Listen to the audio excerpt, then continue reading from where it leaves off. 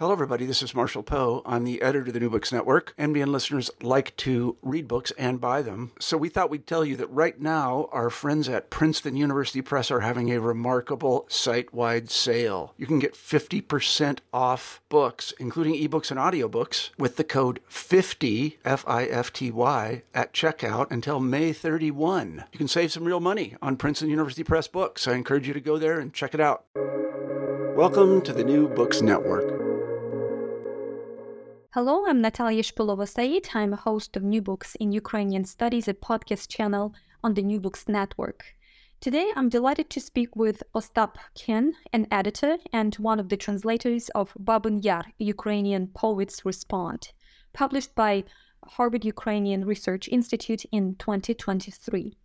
Ostap is a translator and editor of the anthology New York Elegies, which won the American Association for Ukrainian Studies Prize for Best Translation, and is the co-translator of Serhiy Zhadan's A New Orthography and of Yuri Andrukhovich's Songs for a Dead Rooster. Hello, Ostap, and thank you so much for joining me today. Hello, Natalia, and thank you very much for having me. So, could we start with some history? The preface contextualizes the selection of poems in terms of history, culture, and memory. What background were you seeking to provide and amplify? So I will probably start off by telling a little bit how it all happened. Several years ago, I embarked on a new project, and that project was the following. I was and still am putting together, editing and compiling an anthology of Ukrainian Jewish poets. I've been thinking about this for a very long time, and I was thinking how all kinds of Jewish themes are being depicted, portrayed, discussed in poetry by Ukrainian Jewish poets written in the Ukrainian language. And as I was compiling poems, I realized that one of the central topics is the topic of the Holocaust. Many poets throughout many decades wrote about this, and no matter when they were writing their poems, it still seemed like they tried to look for a language, or rather languages, how they can deal with that traumatic past. And of course, within that theme, the theme of the Holocaust, one of the most significant was the topic of Babyn. So at some point, I realized that actually there are so many poems that it might be worth trying and coming up with a collection dedicated exclusively to the depiction of Babyn tragedy. But I also wanted to include not only Ukrainian Jewish poets, but also Ukrainian poets, those who, even though they had no Jewish origin, still wrestled with the past, with that page of Ukrainian history, with that page of the history of the city of Kiev, and how they try to kind of understand and portray the past. Just a brief history note. Unfortunately, in the West, the tragedy of Babyn is not always mentioned when we talk about the Holocaust, and the Babyn massacre is also known as the Holocaust by bullets. It took place in 1941. Just within a day and a half, more than 30,000 Jewish population of Kiev was executed, and they were driven to the ravine by this guise of just providing their passports in order to be registered, and they didn't have any idea that they will be executed. And as you pointed out, the poets were responding to this massacre over the years, although in a different way. And I was wondering how you structured the entire collection, because there are some similarities in terms of how poets were probably looking for that language, as you put it, to talk about the tragedy and to articulate that trauma. But there are also some divergences as well in terms of how we find the right words, right, in order to really deliver that kind of pain, that kind of wound, I would say collective wound. So in other words, in what kind of strategy, right, did you prioritize to construct the collection? I decided that probably the most known poem about Babyn Yar is called The Ravine or Yar by Mykola Bazhan. It was written in 1943, more or less right after Kiev was freed by the Red Army, and a group of Ukrainian writers, probably including Mykola Bazhan, were able to enter the city and actually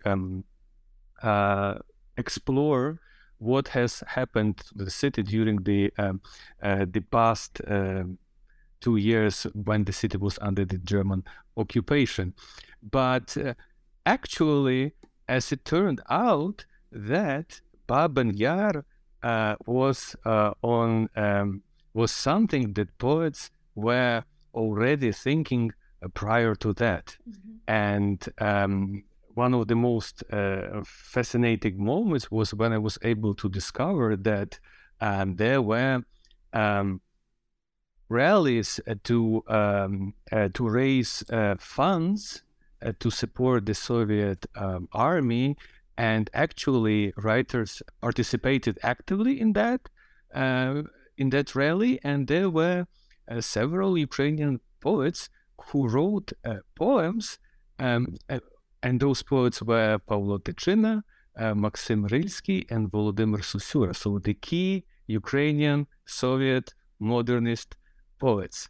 And their poems were all about Jewish themes, and in my opinion, I think that it was very much impacted by what they already knew about the Holocaust, whether in the Soviet Union or in Eastern Europe in general. And it is very, very clear, for example, in a poem by Pavlo Tychina. But even prior to that, I was able to locate one poem by Yakov Halperin, who was a young man, a native of Kiev, who wasn't able to leave the city, and who perished during the war there. But his poem, quite surprisingly, was even published in one of the literary journals, of course under this pseudonym. And it seems to me that as a poem written in the fall of 1941, it of course couldn't have any direct references to Babyn Yar, but it seems to me that it is clearly influenced by what he experienced in the city, by his experiences of life in the city of that time. Other than that, I also, so that was like my beginning. But another important moment is, of course, when the city is kind of again under the control of the Red Army, and this is the late 1943, and for a few years, sometime until 1946, it's still possible to write about the war experiences with including Jewish themes, because right after 1946 it became like it wasn't you were not able to publish anything. And there is a huge gap from approximately 1946 and all the way till mid-early 60s, when again, poets slowly are trying to wrestle with that past. They kind of, and they are trying to bridge the period they are living in with the period of the past. So 60s, the 70s, of course, this is like the pages of Soviet century, and there are certain rules poets have to use in order to be able to write. Of course, they do not mention directly, right? But it's clear that this is about Jewish tragedy. And also, at the same time, we have something else, completely something else going on in immigration, where poets are not subject to censorship or self-censorship. And some truly fascinating examples are poems by, for example, Marta Tarnavsky or Igor Kachurovsky. And this is again interesting how they look at the tragedy, because they look at it through a very personal lens, rather than those Ukrainian Soviet poets who were not in Ukraine at that time. Most of them, of course, like some of them were, but as young or very young people, children, right? So this is a different kind of an experience. And then, of course, there is the period which we can call late perestroika period, early 1990s, after the fall of the Soviet Union, when we deal with a totally new reality, where you no longer have these restrictions, right? And you can trace how poets and in what ways they are approaching the topic. And one of the culmination, in my opinion, is, of course, Mariana Kianovska's book, The Voices of Babyn Yar, in which she creates a new language, or one of the languages, how we can talk about it. And it's interesting also because her book is or becomes an inspiration for another number of poems about the Babyn Yar tragedy. So you mentioned that this massacre wasn't present in the public space after 1946, and in general, the Soviet historiography considerably shaped how the massacre was presented. So would you share your thoughts on why that massacre was not present in the public space and was delivered in some sort of a framework that would work for the Soviet historiography if it was mentioned? Yeah, I think that it might be worth saying that probably the mass murder of Jews actually was not denied in Soviet representations of the war, and there were all kinds of projects, monuments, films, artworks that were created. But the idea is or was that the official accounts did not want it to be affiliated or known as exclusively the Jewish catastrophe. It should have been labeled, according to the authorities, as the tragedy of all Soviet citizens.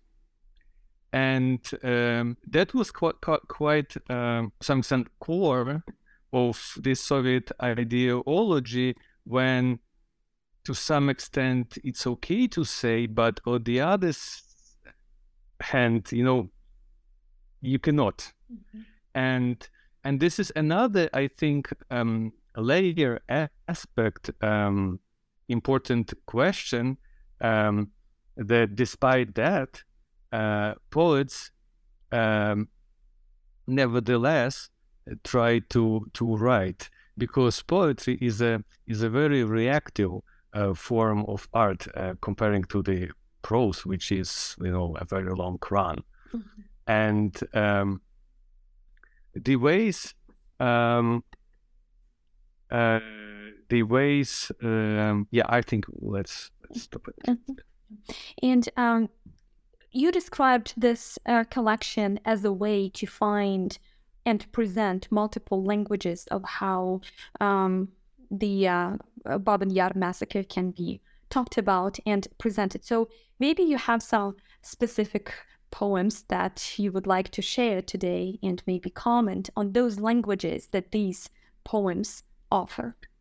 True. But before we go into reading some of the poems, I wanted to mention, if I can, a few things. So when I'm speaking about, when I mention languages, I mean, first of all, the poetic languages, not languages as such, because one of the ideas of this anthology was to actually come up with a Ukrainian language anthology of poetry about Babyn Yar tragedy, because in the past, indeed, there were other similar projects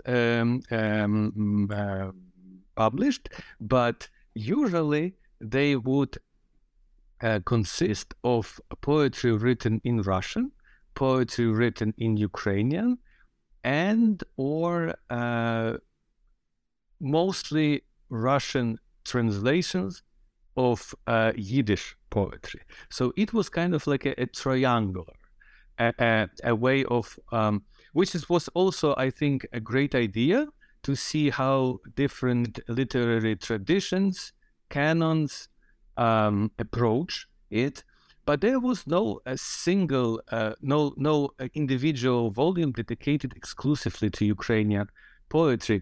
And it was like a challenge for me to see if we really have a volume like that.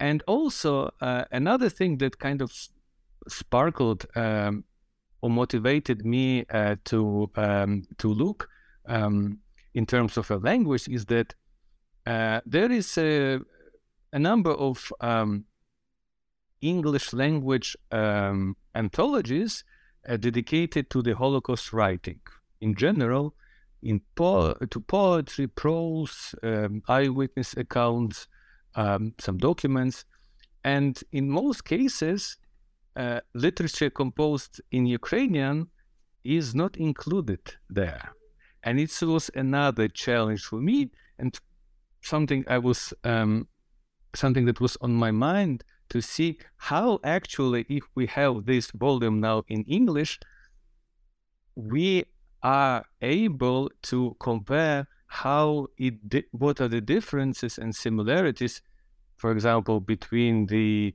depiction of the Holocaust in Russian, or the depiction of the Holocaust in Polish, or in Czech, or in any other Eastern European languages. And but yes, let's talk about some of the poems, and we can start with a poem by Leonid Cherevatenko, a Ukrainian poet, screenwriter, literary critic. During his lifetime, he published several collections of poetry.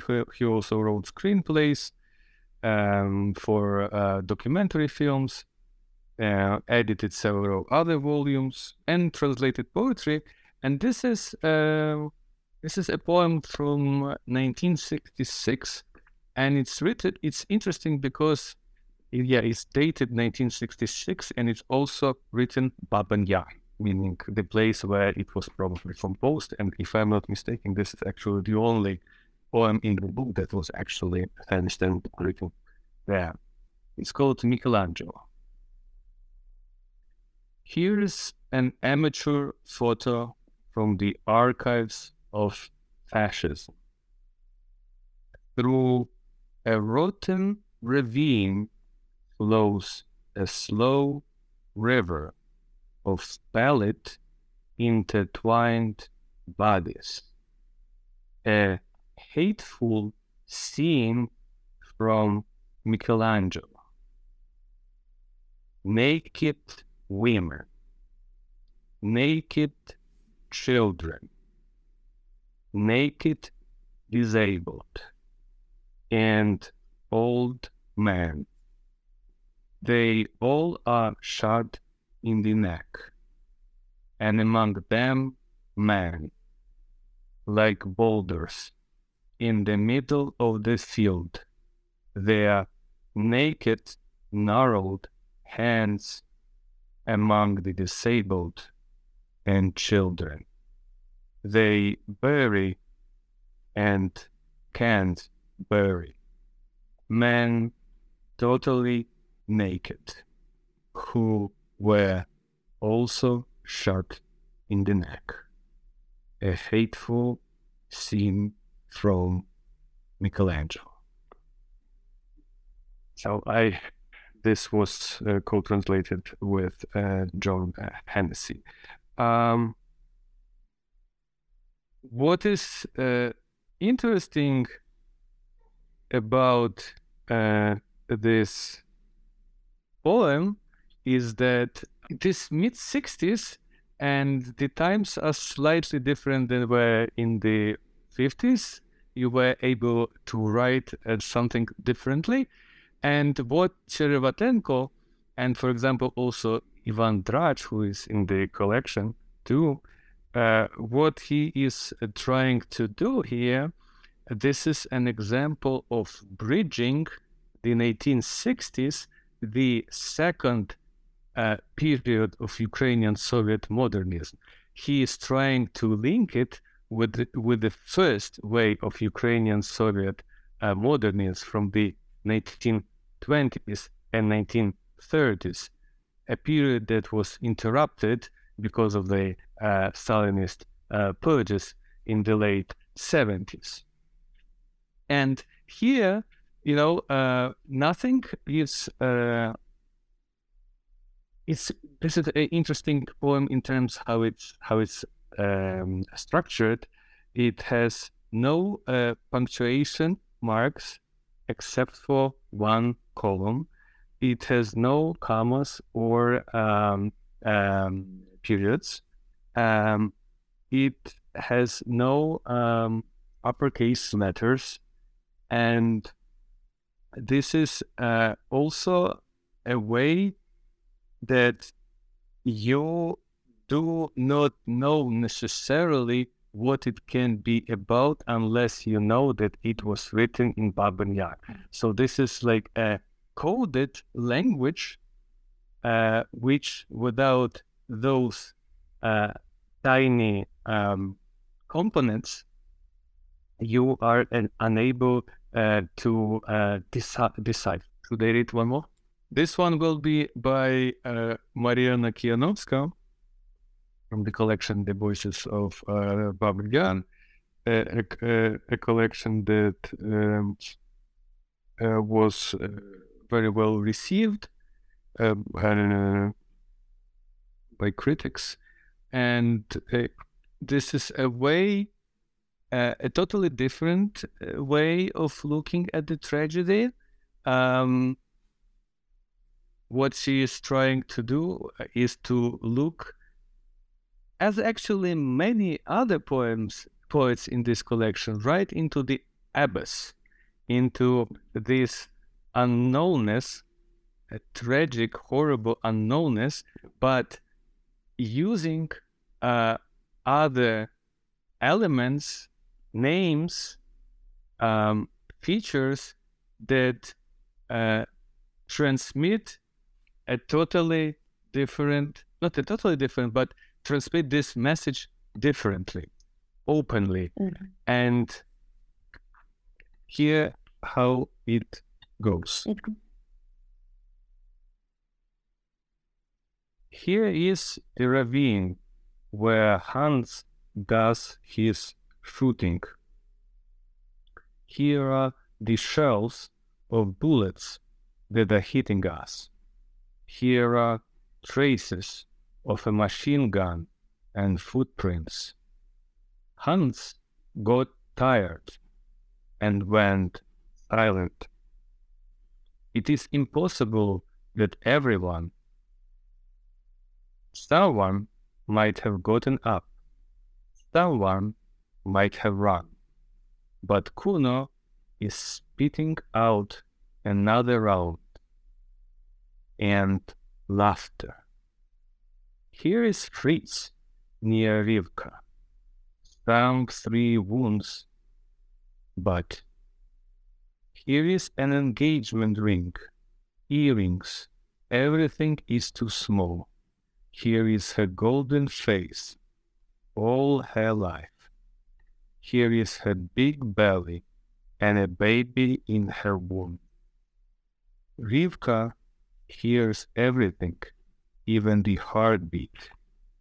Fritz shoots her in the belly and says, "Garbage." Here is Albert, brother of the murdered Yona, a Jew. Here are 2 splinters from the door under his fingernails. Here is a red scar on his pale face.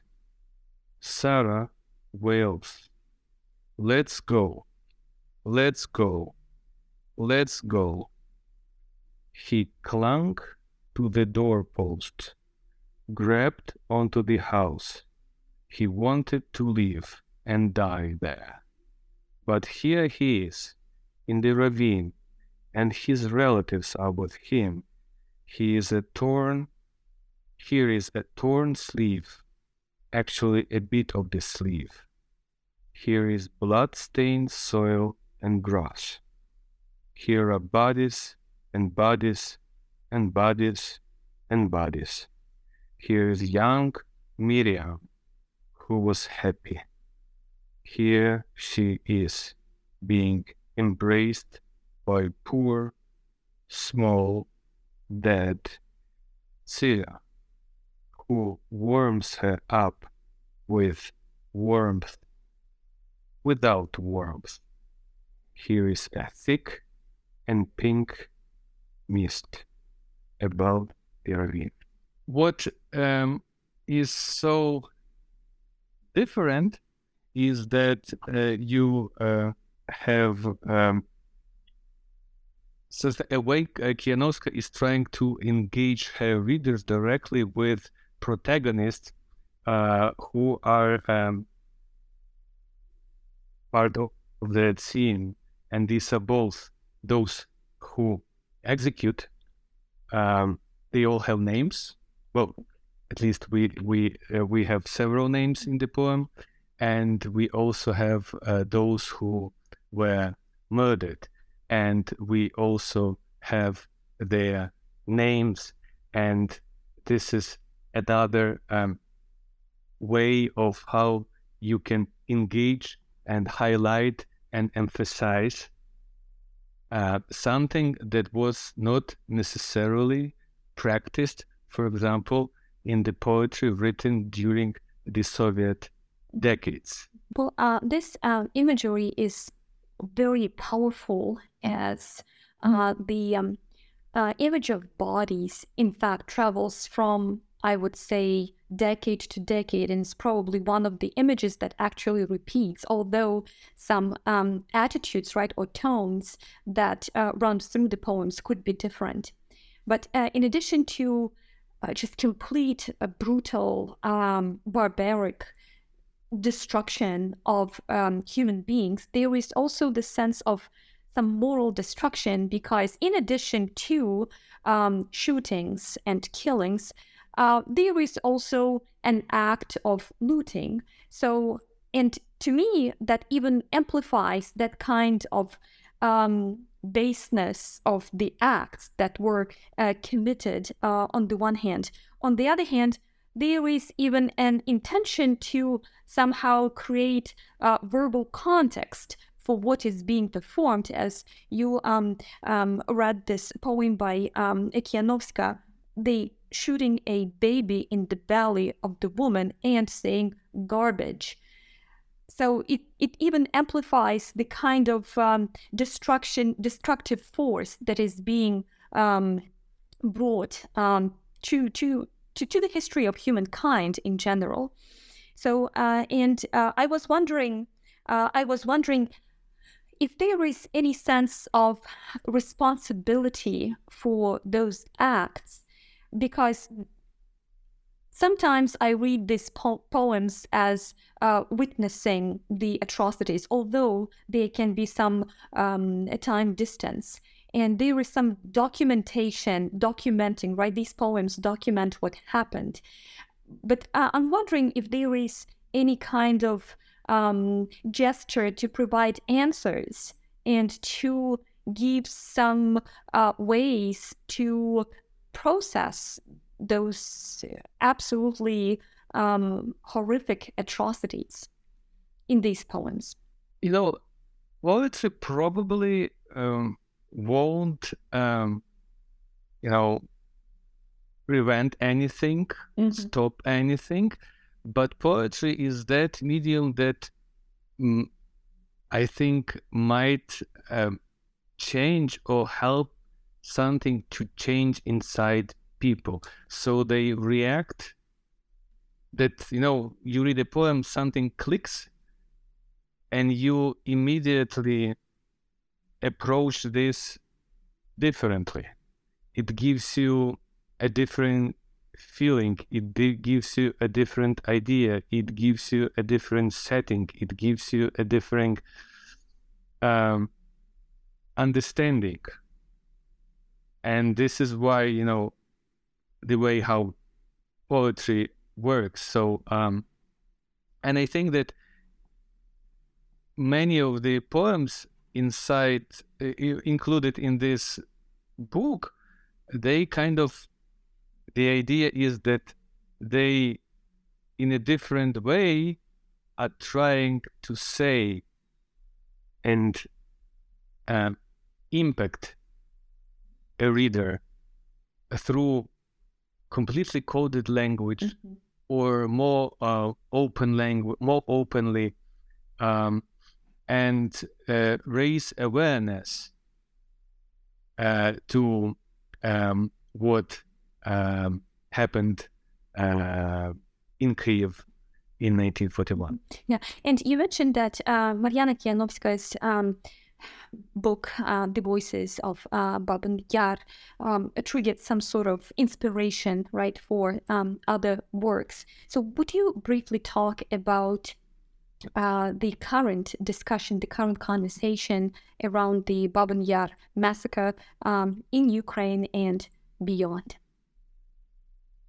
So actually, I have one poem in the anthology written by Valeria Boleslavska, a poet, but she is also a very known translator from Yiddish who compiled several very important anthologies of Yiddish language poetry. And actually, chronologically, her poem goes right after Mariana's, and I will read this one just to, in a way, to reply to your questions. What happens in Ukrainian poetry about Babyn Yar now? It's called For Mariana Kianovska in response to her book, The Voices of Babyn Yar. mouth stuffed with bloody clay. Our thirsty words broke through. I must. From the comet's sleepy orbit, a voice rapped on the poet's soul. Through Babyn, through the Ukrainian villages, she made her way as though coming home, as if she clenched her soul in her fist, and as if she'd come to say, "Speak for me. Guess my decimated name. No, if you can embody me." And now you've become Miriam, not Marianne. You carry your aching, deadly void to Babyn, to the place of execution, to all those guardian and sister you've become. I think that what we are going to see in the future is that the topic will be more and more discussed, and I'm sure that it will be done in new ways, in different ways, and because it's also very kind of important, significant urban tragedy, and one of the many themes in this book is also how the city of Kyiv deals with this, how the city's topography, other geographical locations are structured, and what is their relationship to the city. And in my somewhere in my introduction, I mentioned fragments from the diary by Alexander Dovzhenko. He also was one of the first writers who entered Kyiv when it was freed, and he was shocked by what he saw. And it seems to me that for many Ukrainian Soviet writers who were in Kyiv, especially who were in Kyiv before the war and who returned after the war, it was an exceptional dilemma and challenge how to live in the city that went through such events. We should not forget that I think in 1839, on the eve of the war, almost 26% of the city's population was Jewish, and that changed a lot after the war. And at the same time, what I also wanted to mention is how, for example, we are thinking about what the future poetry about Babyn Yar might be, but there are things there are works written all the way in the past who deserve some closer examination. For example, a novel by Dokia Umenna, Хрещатий Яр, which was published in mid 1950s in the United States, is an striking example of how one can write about the Holocaust when you are not living in Soviet country. And her example is also special because she kept a diary during the war, and her novel is based is based on that diary. So, there are some other important texts in the past that deserve to be re-examined. We have to return to them and to talk about. So, and at the beginning of the conversation, you mentioned that some poems were written by poets who were in Ukraine, and some poems were written by those who immigrated. And the volume itself is compiled by you outside Ukraine, correct? So do you think that it would have been different if you were compiling this collection while being in Ukraine?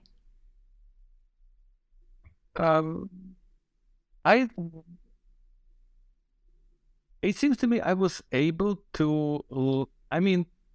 I tried to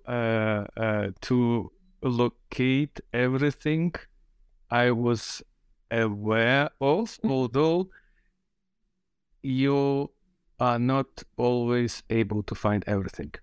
And for example, I mentioned this in annotations.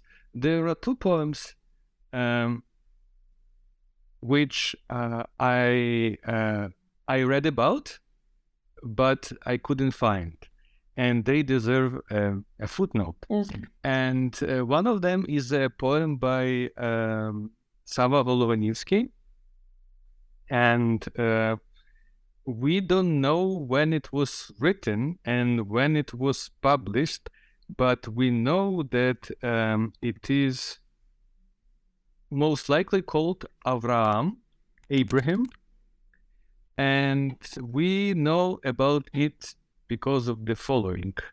In the late 40s, there were some really outrageous and terrible anti-Semitic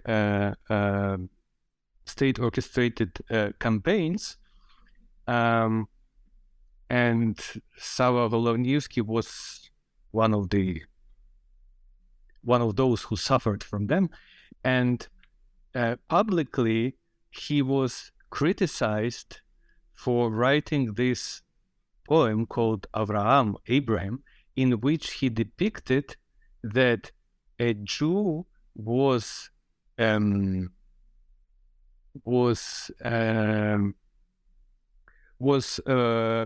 on the way to Babyn Yar, but a Ukrainian and a Russian were basically bystanders, were those citizens who stood by the road and didn't do anything. So I did a lot of work, a lot of research. This is mentioned in several scholarly works, but no one actually quotes from the poem.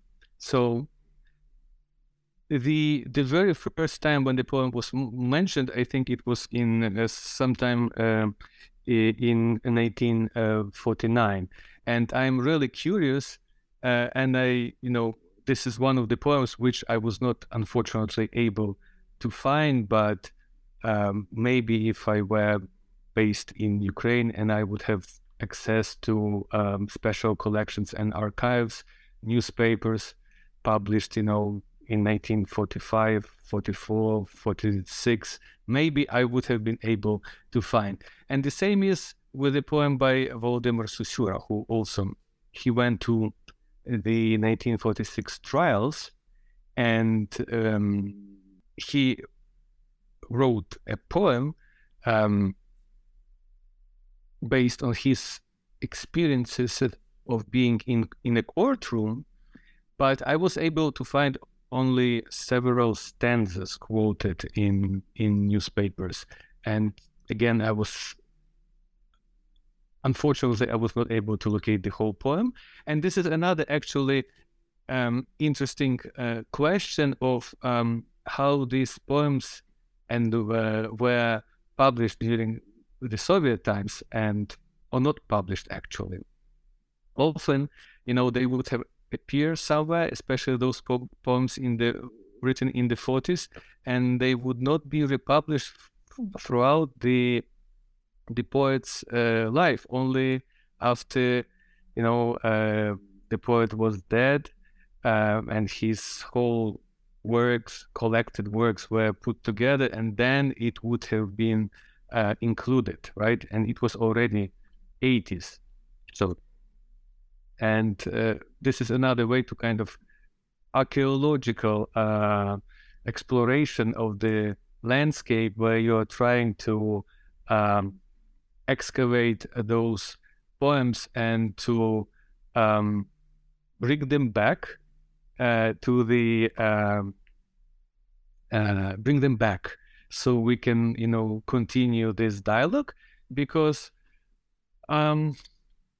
it is also a way to think about how this language was being put together, because it's really hard.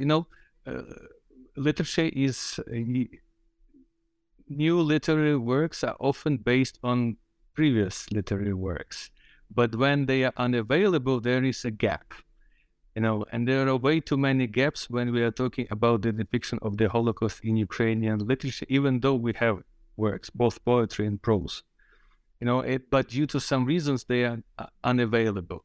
So, and it's really hard to